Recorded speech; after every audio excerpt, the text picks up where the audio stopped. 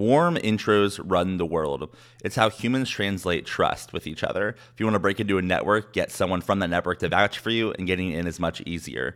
With that said, I don't know how this has happened, but in 2023, getting a warm intro has never been harder. There are thousands, if not hundreds of thousands of people aiming to get into very exclusive networks, and the warm intro model isn't effective anymore. There's too much noise for the signal. So if you are a professional, if you're someone that wants to expand your network, what is someone to do?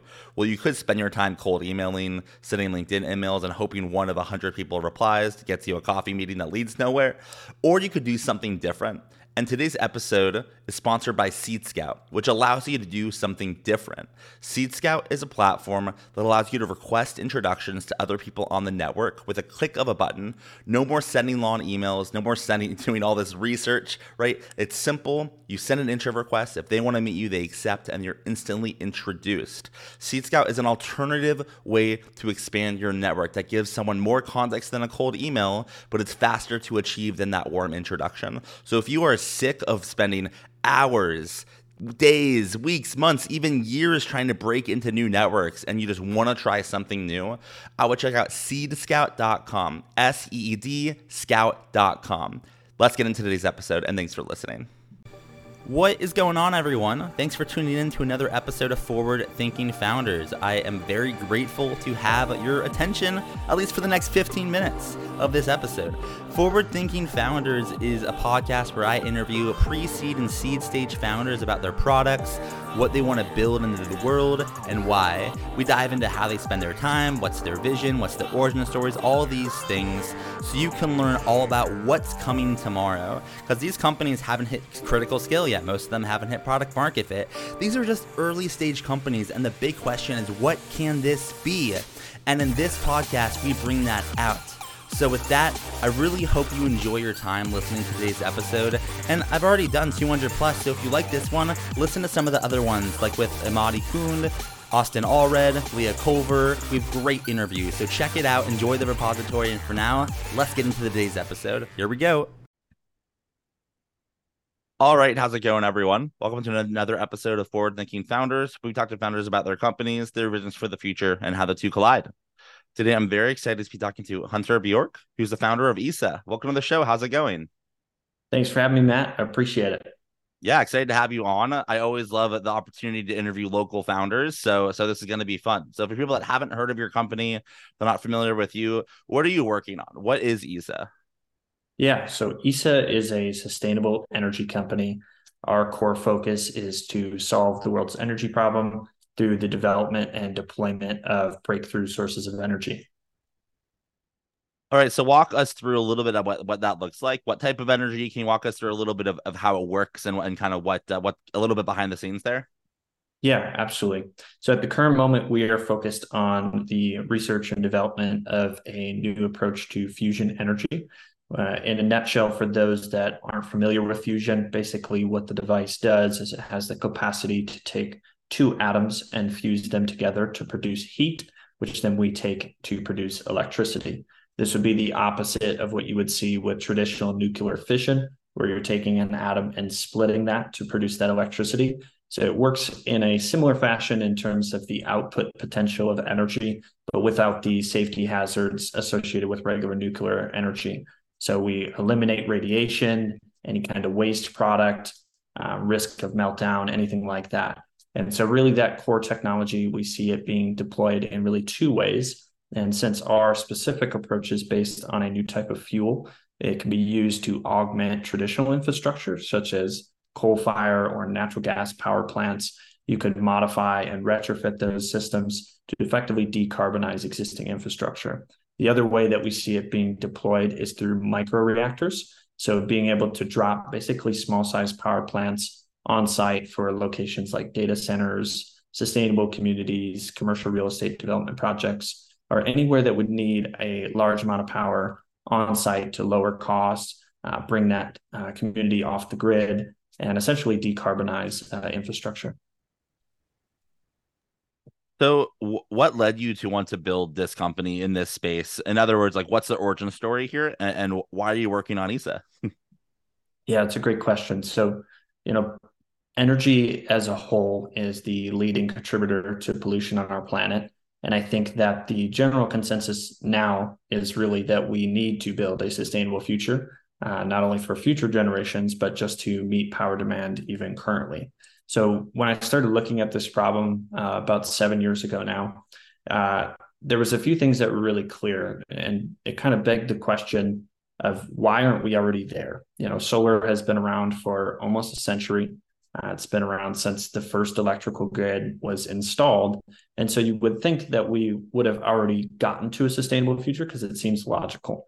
But when you boil away all the conversation of maybe climate change or the ethical concerns, really what it comes down to is that renewable sources of energy in large are more expensive than fossil fuels. So legacy oil and gas or energy companies, when they really break things down and they look at, well, this might be an ethical decision to make to transition to clean energy, and they look at the financial side of it, it really doesn't make logical sense. And so we have this huge bottleneck that is preventing us from transitioning quickly to a sustainable future.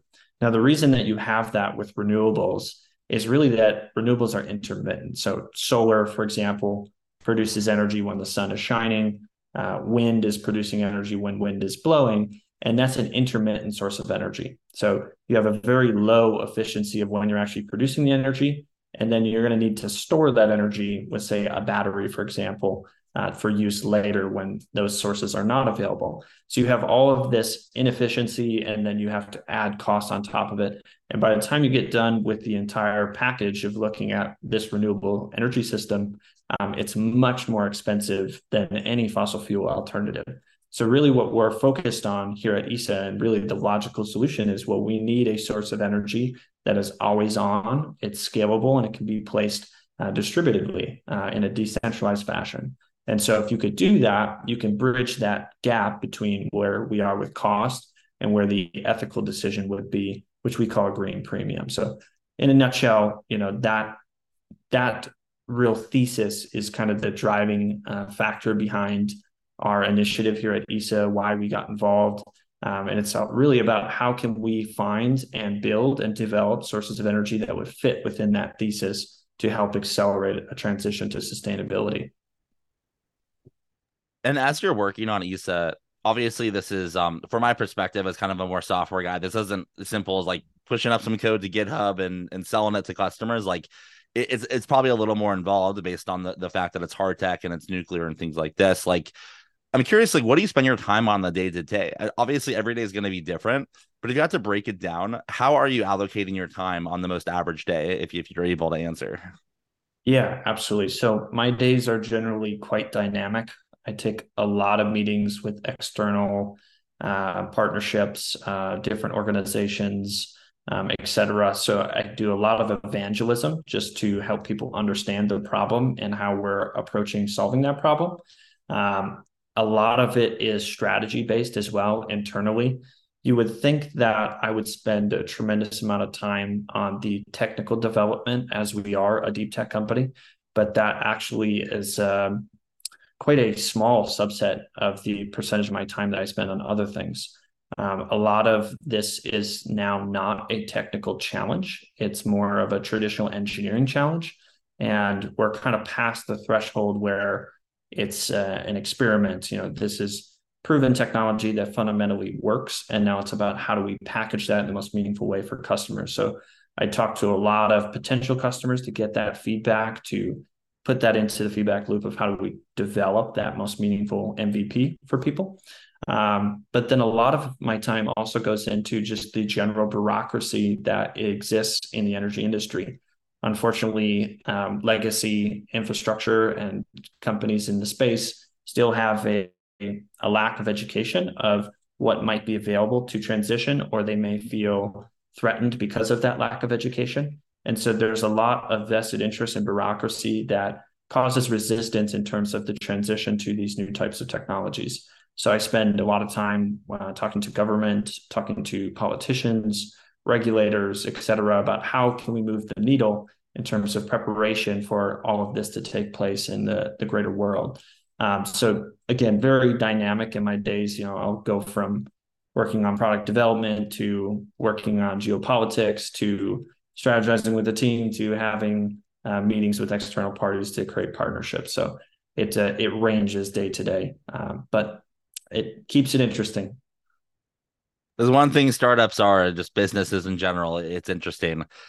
If you were to kind of take everything you're doing on a day to day, put it in a little ball, do it, for the next 10 years, 15 years, 20 years of your life, like what does it look like on the other side of that? Or in other words, what's your vision for ESA and what direction are you rowing in every day as you're building this out? Yeah. So our greater vision is really to provide the world a means to energy independence. So having the ability to access affordable, distributed energy that can be placed on site allows people to become energy independent as a user. And so that is a very different world than what we have today, is that you're plugged into the grid, you're kind of locked into a certain way of life when it is related to energy. And so to be able to provide that energy freedom to our customers that also lowers their costs and it makes it a logical decision for them. I think in the broader world, really what that looks like is grid resiliency. So if there's a blackout somewhere, we can avoid it because we have these nodes across the network that are all producing energy and working together. It also looks like energy, clean energy specifically, being less the cost than fossil fuels. So it actually is a logical transition, not just an emotional or ethical decision. And to the point where I would love to see the world get to, where pretty much all devices have some sort of onboard power either inside them or near them. And to be able to allow true decentralization to happen on top of existing grid infrastructure to improve all of these problems that stem from our greater energy problem. So it's really giving the power back to the people long term. And in order to make the vision come to life, like you'll need some help, right? It takes a village to make a startup work and scale. So my question for you is, how can the forward thinking founders community help you make this happen? Are you hiring? Are you raising capital? Are you looking for partners, people to help you out? Like how can we assist with this effort? Yeah, so it's really just a couple things in core initiatives that could be helpful. And I'll say for the record, we need all the help we can get, but it's people talking about us. So sharing what we have and what we're doing and how it can impact the world in a positive way. We are raising capital. So that's also a big piece of this. It takes a tremendous amount of capital to improve the global energy market and like we envision it. And then I think just for people listening to this is to maybe a takeaway is to think more long term. I think that it's really important to build companies that can promote human flourishing. And I think that the more that founders can maybe take away from other companies that are thinking very long term and apply those same ideas to their own thesis and really focused on improving our world, I think we'll build a better future for everybody. So those would be my key three things that I would say. I love that. And then to finish us off, if someone wanted to learn more about ESA, about you, about what you're doing, how can they find you? Do you have a website? Do you have social media presence, an email address? Like how can someone connect and learn more about what you're doing? Yeah, absolutely. So you can visit us on the web. It's www.isaindustries.com, or you can find me on LinkedIn at Hunter Bjork, or any of our team on LinkedIn. We're pretty active on that platform. So, or as well as any of our social medias, but those are the primary ways. Cool. Well, thank you so much for coming on to the podcast. I really appreciate it. I appreciate the time, Matt. Thank you.